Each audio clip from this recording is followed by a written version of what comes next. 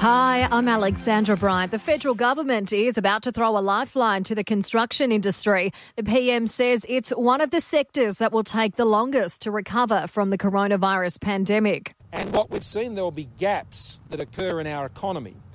And house building, residential construction, will be one of those gaps that we have to address. Homeowners could be given cash grants to undertake renos, but the exact details of this stimulus package are still to be finalised.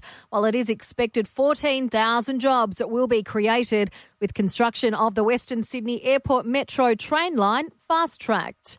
Authorities in the US are calling for calm as violent protests sparked by the death of unarmed African-American man George Floyd enter a sixth night. LA is in a state of emergency. Its Mayor Eric Garcetti urging residents to stay home. We must not allow any who feast off of chaos, who hunger for division, who want to replace peaceful protest with images of a nation coming apart.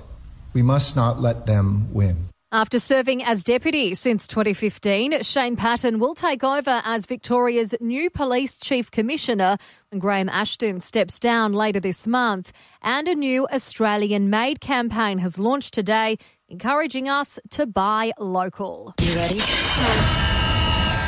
Anthony Seibold has weighed in on the new look NRL rules and having one ref on the ground. The Broncos coach says now the game is back.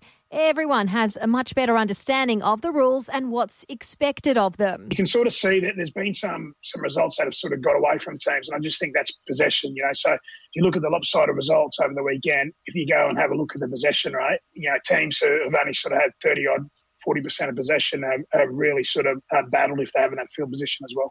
Checking CFM weather, saying mostly sunny for the rest of the Savo. A sunny one ahead of us tomorrow for tops of 21.